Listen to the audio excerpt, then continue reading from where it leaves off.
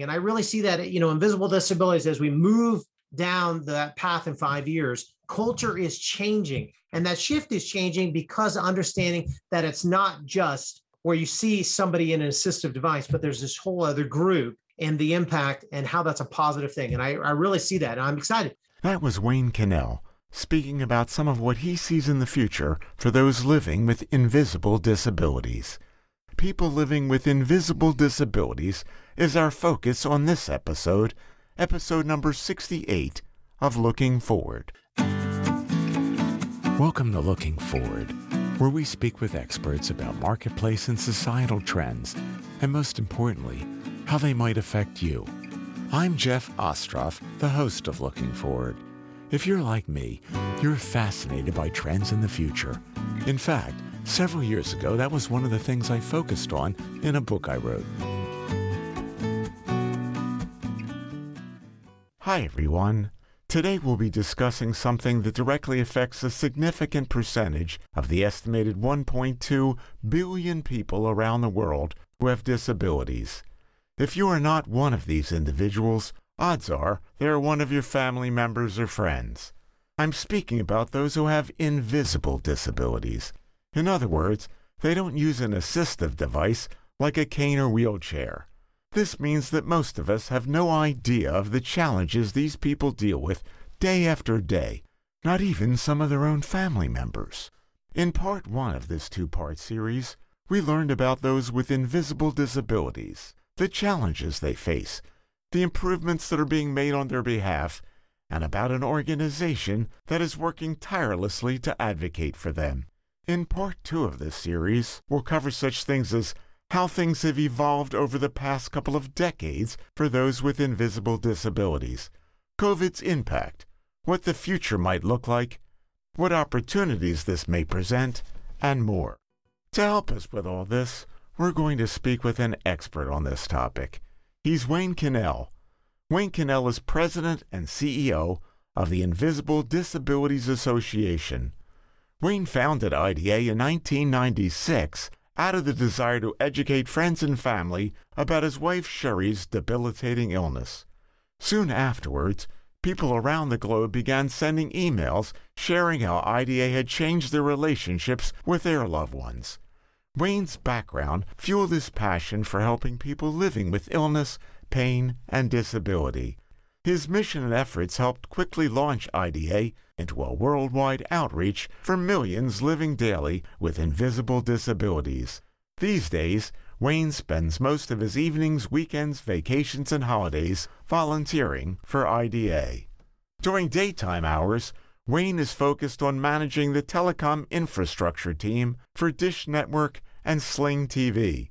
He is also founder and president of the Dish Disability Advocates Network, a Dish employee resource group. He loves sharing and blogging about the great work of IDA and advocating on behalf of all people living daily with illness, pain, and disability. Wayne has been given the opportunity to speak at many organizations and businesses over the years about invisible disabilities, as well as share via local and national TV and radio. Wayne is also co-author of the book, But You Look Good: How to Encourage and Understand People Living with Illness and Pain. Wayne, with Looking Forward, we first look a little bit backwards, and I would like you to give us some idea of how things have changed for people living with disabilities, chronic pain, and so forth over the past few decades, right up until COVID hit the world around the start of 2020. In your opinion, have things gotten worse for people who have disabilities, including invisible disabilities? Have there been improvements made? Give us a quick history, if you will, of the important things that have happened over the last couple or so decades. Well, of course, the American Disabilities Act was a real boon and a great thing for people with disabilities, right? It brought awareness, but a huge thing it brought was accessibility, right? Because people were not, weren't allowed to do a lot of things. They couldn't either access a facility or in the sense of, for example, from a work standpoint, it allows people to get reasonable accommodations. So most accommodations, they say, is under $500 for a business to come up with accommodation where they can, do that. So That's been a great rise in that sense. We're used to seeing the accessibility symbol, the wheelchair. So we understand that portion. But I would say that people with invisible disabilities, I don't know if it's necessarily gotten better. I mean, it's a big journey for us, a very small organization with a global reach. Sometimes I feel like we're the voice in the wilderness in a sense that way.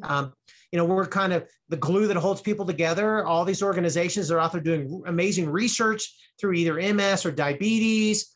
We can't exist without them, but what we are is what I call the cure of the heart. We get to go home with you when you're diagnosed with MS and your family members say, well, the doctor said you got what? You don't got that. You're just having a midlife crisis, or whatever. You don't look disabled to me, or you don't look like you have a disability to me. Those things, we're that opportunity to come together because we love supporting other organizations even. And that's what we do, is like to come around them because it doesn't matter. That's what our mission is, right? You're fulfilling our mission. So people with invisible disabilities, there's been a rise in disabilities as the time has come along. And, you think about the rise in autism. I think it's almost 1 in 50 now children are born with autism. The other thing is that everything is spectrum related in a sense. So autism's got this really good, but, we can't just say, oh, you have MS, so are you in a wheelchair? Well, a wheelchair doesn't necessarily mean your MS has progressed different than somebody else's. It just depends on where it's impacting. And what if you have multiple illnesses? So there's all these things that we don't understand. We don't understand anxieties. We don't understand phobias, all these things that addictions, those are all invisible disabilities. And so there's been strides good, but I think there's still a lot of stuff going backwards in some sense because we're still focused on specifically on a wheelchair per se, which is great for accessibility. In fact, we even have wheelchair symbols now where we made them where they're in motion. Most people with invisible disabilities can't push themselves in a wheelchair per se. They need somebody to help them. I mean, they're chronically ill, they're in pain, they're those things. So the emotion is great for people who are able to use a wheelchair on a regular basis and they're, out there doing incredible things with it. But what is it creating? And so we're hoping that that'll be a change, right? Yes.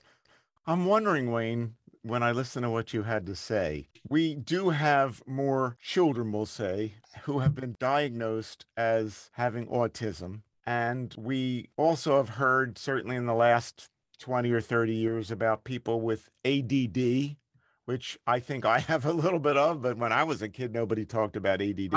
It leads me to ask you, and this is kind of good news and bad news.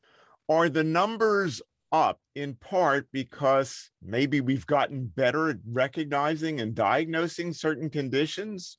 I think that's part of it. I think that's some of that. I think that, think about it many, many years ago, we used to say people were senile, right?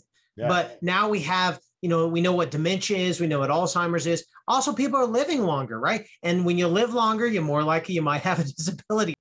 There's environmental factors that are impacting people dramatically too. You got chemical industries and all kinds of stuff that we're finding out, oh, maybe that wasn't such a good idea years ago to do this, right? We don't know these things. There's things like tobacco. You can still get tobacco, but we all know tobacco is probably not good for you. But we do things even that may not be good for us even, right? So I think there's a lot of things that are impacting and changing those. I think there is a lot of visibility, but there still is this huge stigma on people with invisible disabilities because people can't see it, that somebody's just making it up or they're just faking it. Like they get some special privilege. In fact, you might have heard this phrase, all they want is, they just want attention. That's why they're sick, right? Yes. Well, here's the interesting thing about that is it's the worst thing ever if you want attention because everybody leaves you. Yeah. You lose all your friends, your family, and everybody. I'm like, if you want attention, that's not the way to get it because they've just all abandoned you, right? There's got to be a better way to get attention. And maybe it's having a cute little cat on YouTube and then you can get attention. But I will tell you what, otherwise, being ill does not get you attention. It has the opposite effect. That's such a powerful statement, Wayne. I'm really glad that you pointed that out because I know some individuals, I'm thinking of one in particular, very close to me, who certainly falls under the category of having an invisible disability. And it is very difficult for that individual, but it's also difficult for those close to that individual to really understand what's going on. And when you talk about it's not about attention seeking and you present it in that light, I find that very powerful. Well, it's back to that. Maybe we're not listening. And maybe if we'd validate and maybe we'd ask, hey, I don't know what, tell me about MS. I don't know what MS is. I'd love to learn. It's earning the right to be a friend to somebody to ask them. Think about this. When you see somebody walking in a crosswalk and they're walking slow, what is your first thought? Hurry up and move. Right. But you have no idea what they're going through. Right. You don't know, And so one of the things that we love to do, especially through even interviews like this, is if we can get people to think a little bit differently when they see somebody driving slow on the highway, if we think a little bit differently and say, oh, maybe this is what's going on. It's about being compassionate as a human, right? Siding first on compassion, not on judgment, right? Because we have this tendency to judge so quickly by what we see. You can't see somebody's illness in 30 seconds, by the way. You can't do that, right? They've spent a lifetime. It's just like with a doctor. A doctor doesn't, if you only get to spend 5 minutes with your doctor, you better find another doctor if you're living with an illness, but you're going to need to provide the doctor stuff ahead of time. You need to help support them. My wife has got a journal for every year that she's had a disability for like 30 years, right? And she has a huge spreadsheet she sends over to the doctors ahead of time to say, here's the things I'm going through. Let them learn ahead of time. She's not going to show up for a 15-minute appointment and go, oh, by the way, I have blah, blah, blah, blah, blah, blah, blah. That's going to overwhelm the doctor, right? But the doctor also needs to understand that the person in front of them is probably an expert, especially thanks to the internet, in their disability or their illness. They're the expert. They need to understand that. Yes. And I would capsulize what you said about how things have evolved in this way. For those who have more readily apparent disabilities, things have improved perhaps significantly because of the Americans with Disabilities. Well, yeah, the only thing that hasn't improved is that we make assumptions that what people can do and can't do. So we see a wheelchair and think, oh, they can't do this. Don't make those assumptions. Ask the person. Well, don't even ask them. Let them tell you what they can do or can't do. But we also make the assumption, we think that they're able to do things by what we see. We got to stop doing that. We got to stop. We got to start listening to the person with disability and let us know if they need help, yes or no.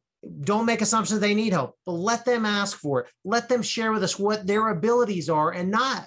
What abilities are they not able to do? Listen to them. Don't become the armchair doctor, right? Instead of the armchair quarterback, right? Like all of a sudden we become the armchair doctor. Well, oh, I know what that is. You must blah, blah, blah, blah, blah. No, everybody's illness is unique. All their symptoms are unique. Their multiple illnesses are unique. Let's listen to the person. Let's believe them. Let's understand from them, right? Unless you've been there, you're not going to understand. Believe me, I have had people, veterans, who have said, I wish I was missing a limb. And I think that's the most horrible thing. But they're like, well, then maybe somebody will believe me with the stuff I'm going through. That's terrible. It is terrible. So I guess the other aspect which you just hit on is that where we haven't really made great strides in one area, there's several you alluded to, right, is recognizing the people who have invisible disabilities and dealing with them in a much more sensible and sensitive way. Right. Wayne, you started to talk briefly about COVID-19. Clearly, it's had a dramatic impact on many individuals. And tragically, we've lost so many people because of it. I'm wondering if you could share with us your perspectives on what impact COVID-19 has had on the issues and the causes that IDA and you have been advocating for. Well, a big part of it is around the isolation, right? My wife was social distancing for 20 years before COVID hit. So in that sense, people with disabilities that invisible, it was like, this is what we've been doing in some sense, right? But what's happened is the isolation, and people don't understand isolation. AARP did a study in 2010 that being isolated is like smoking 15 cigarettes a day. Ooh. Okay. Yes. So imagine here we are, where everybody's isolated in the world. We're all feeling the anxiety. So we're all feeling those invisible disability symptoms. And my hope is that we would bring a bit of understanding, the walk in the mile in my shoes thing, right? The question becomes, as we move out of this and less isolated, what are we doing for people with invisible disabilities? Well, they're even more isolated. Now we have additional group who were never isolated before that are like, oh my goodness, I can't be impacted by this. Legitimate fears, the impact there. I think about the whole issue of, we would call it masks shaming. Last year there were people who couldn't wear a mask because of their disability. We shamed them. This year, there are people that have to wear a mask because of their disability, and we shame them. I wear a mask even though I'm vaccinated for my wife, but people look at me. Oh, is it, so there's vaccine shaming. There's all these things where we don't understand what goes into living with a disability. I mean, years ago, we get together with friends and we say, hey, if you have a cold, let us know ahead of time and we won't show up. We're not going to keep you from showing up, but we won't show up. And then they don't tell you, they show up with a cold. They're like, oh, it's just a little cold. It's not bothering me. And my wife would get bronchial pneumonia for 8 months. We're not trying to keep people from doing things, but communicate. Just communicate. And don't think that because somebody's saying, hey, tell me you're having a cold, that we think you're a bad person for having a cold. We don't.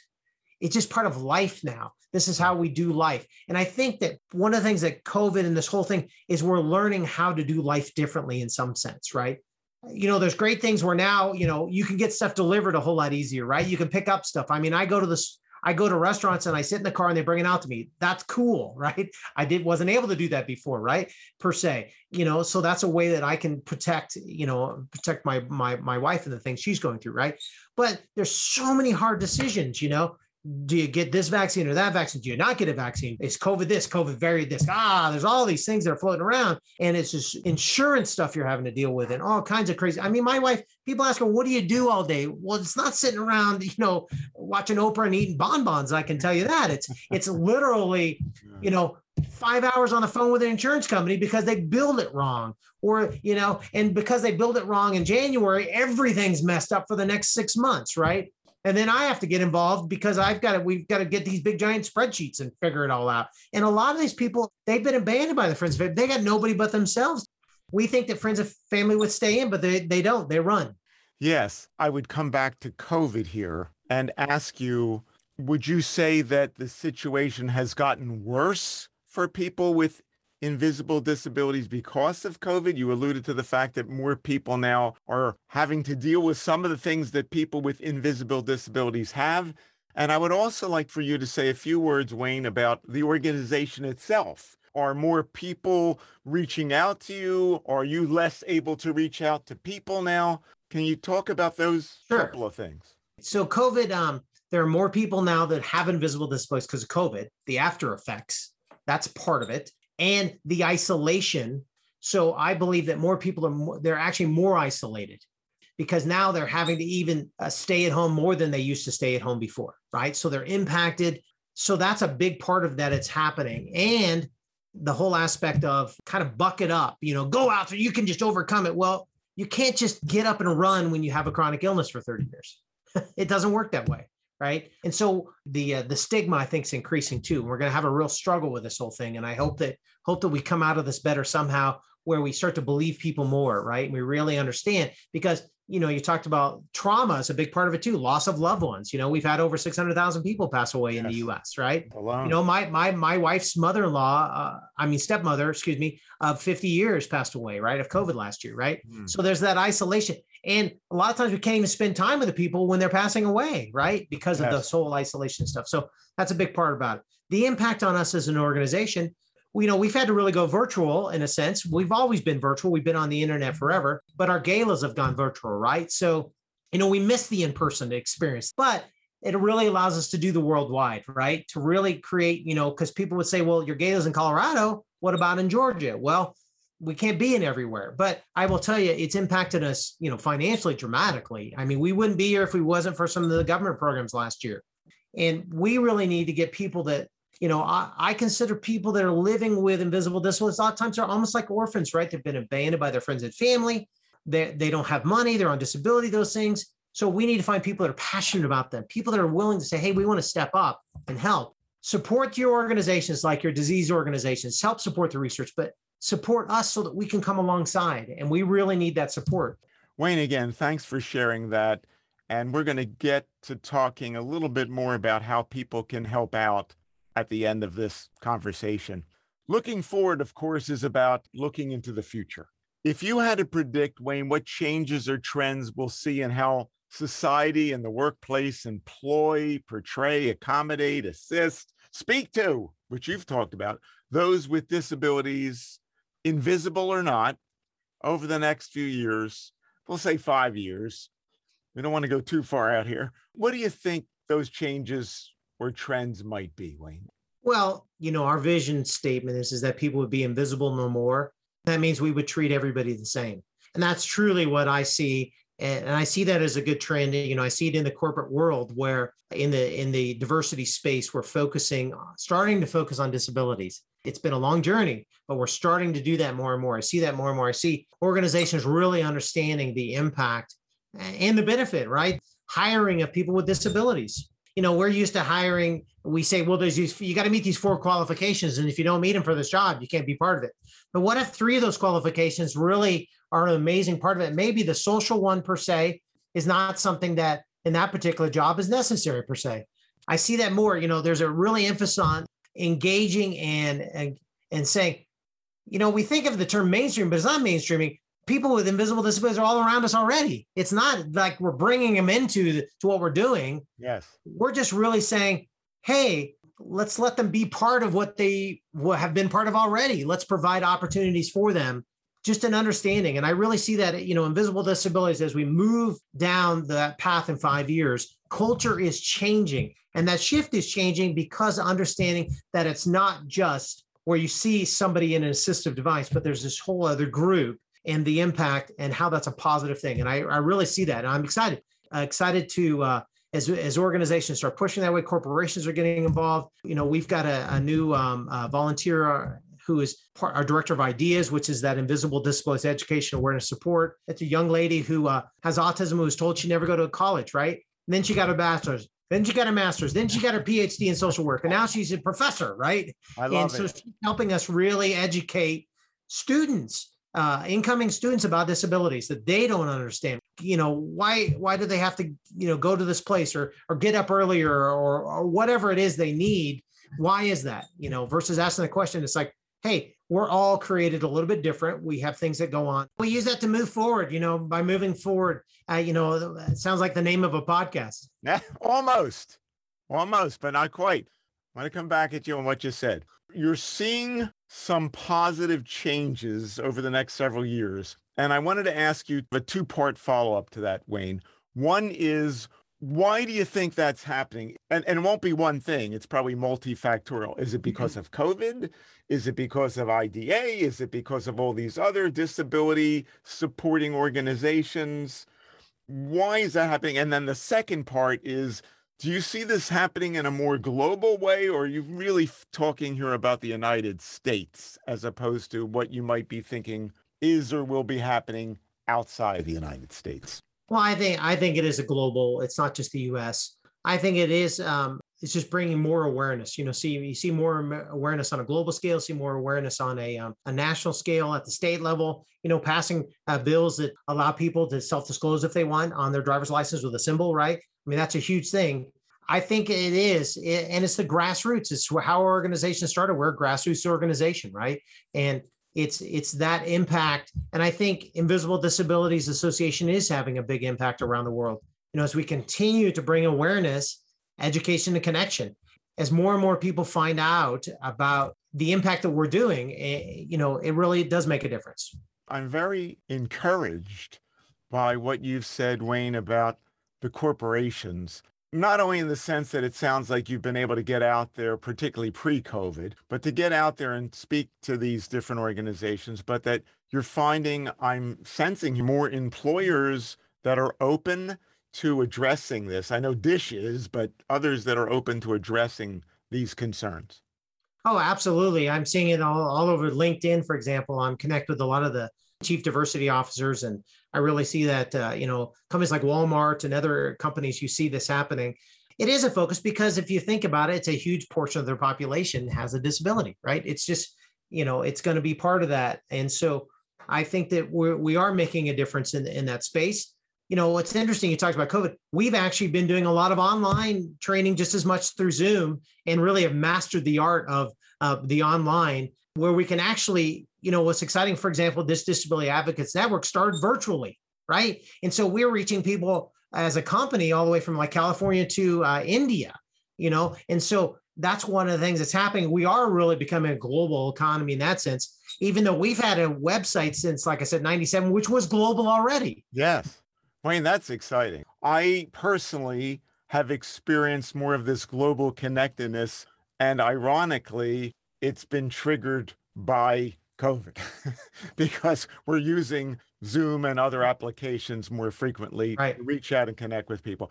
I wanted to now ask you the other really important thing we tend to focus on as we get close to the end of the conversation. Looking forward is also called looking forward because looking forward, generally speaking, is something positive. I'm looking forward to this, that, or the other. And for us on this podcast, looking forward, we're thinking about opportunities. I'm really interested to have you share with our listeners what potential opportunities you think IDA and other related advocacy organizations, you've mentioned some of them, will help create or spur for people with disabilities over the next few years. I think a big part of it is not only are we seeing the recognition on the state level on disabilities, not only in Colorado and Alaska, but there's quite a few states that are looking at bills, but even on a national level, where we're looking at ways that we can provide visibility, in a sense, is what I would call it, to disabilities. I mean, that's the reality is, and I see that happening, and it's working with other organizations to bring that about. And most of those are at a grassroots, really, as they started. They started in the different states, and we're here to help lead that charge as well. We have our National Disability ID program, where we actually have an ID that people can get here in the U.S. and around the globe. When people wear this ID around their neck, we want businesses to learn that all I have to do is ask, how may I help you, when they walk in the door, or when you're on a bus, or you're in an airport, or wherever you're at, not asking, why do you need help, and all these other things. It's like when somebody, if they pull that out, you go, well, how may I help you? And as we learn to be a society that says, how may I help you? I think that will change lives for a lot of people for the better. That's great. Is there anything that you would foresee in the way of job opportunities that the work that your group IDA is doing and other related groups are doing, that it might open up more opportunities in employment for people? Well, I tell you, online, and COVID has really helped drive this. The whole work from home movement has really been actually a boon for a lot of people who may not be able to go to an office, be in an office. Also, the ability to work not an 8-hour shift per se, right? Maybe it's a few hours here and a few hours there. Maybe it's supporting people in different places around the nation. Yeah, I think there's a huge opportunity, in that space for people with disabilities. And we're excited about that. And businesses are starting to understand that more, right? And they're starting to be more flexible on what that looks like. Yes, great points again. And this ability that certainly has been magnified to work remotely has to have some positive impact on opportunities for those who are living with disabilities, invisible or otherwise. Now, this has been really great, Wayne. You've really sensitized me, and I'm sure a lot of other people, not only to the population that you're trying to serve, which is so many of us. And as you've pointed out, if it's not us, if we're in that group that doesn't have to deal with a disability, invisible or otherwise, we know somebody very close to us who does. Right. How can our listeners find out more about you, IDA? I know you have a website that you started way back in the 90s. And how can they get involved with you in your work that will help improve the lives of people with disabilities, again, invisible or otherwise, and their caregivers? Well, yeah. So our website's invisibledisabilities.org. Just using the term invisible disabilities will always find us. That's, I think, the biggest place to go to. We've got a phenomenal YouTube channel. You can find it through the website, or I call it IDA.tv, IDA.tv. You can get there real simple. So those resources, our National Disability ID Initiative, you'll find that on the website, or you can go nationaldisability.id. We use technology really to make it easier for people to get involved. And this year we're adding Twitch to really reach out to the gaming world, because there's a huge portion of the gaming world that actually is living with invisible disabilities. That's fantastic. Wayne, if people would want to get in touch with you relative to the great work you're doing with IDA, can you please spell your last name for them and let them know how they would connect with you through IDA? Yeah, so it's Wayne. My last name's Connell, Connell. Probably the best way is to reach us through contact@invisibledisabilities.org. That's on the website as well. But that's probably the best way to get a hold of us. Of course, I'm on all the social media channels involved in there. If you're a corporation or a business person wants to get involved, you can reach out to me on LinkedIn. Love to connect as well. We're grassroots and we need the support, especially of businesses and organizations that want to come alongside. We want to come alongside and help you as well, and love to do that. Yes, and another group that I hope will take advantage of how easy it is to reach you and to participate in your programs is the group of people who work in other disability-related organizations. It would be to the benefit of everyone if all of those organizations optimally, but at least many of them, can connect with IDA and help you in your efforts, which are really noble, as I said at the beginning of the show. Almost 40 groups got involved in our Colorado law, which was really exciting. So that was a great partnership right there. Right. Yep. Excellent. Wayne, this has been terrific. Thank you so much for being our guest expert and looking forward. I just hope for more great things over the next few years. And I hope that your wife stays as well as she possibly can be. And it's wonderful that she has, should I say, your undying support? Is that the right phrase? Sure. Absolutely. Your steadfast support. All righty. Take care now. Thank you so much. That's it for part 2 of our 2-part series on invisible disabilities with our guest expert, Wayne Cannell of the Invisible Disabilities Association. If you missed part 1 of this series, you can find it at my website, www.jeff-ostroff.com, or you can listen to it on your favorite podcast hosting site. And if you have any questions you'd like to ask Wayne or me, you can also reach me at my website. Thanks. Thanks for listening to this episode of Looking Forward. I hope you've enjoyed it and learned something. I also hope that you'll tell others about our show. If you have any comments or ideas for future episodes, please contact me at my website, jeff-ostroff.com. That's JEFF-Ostroff,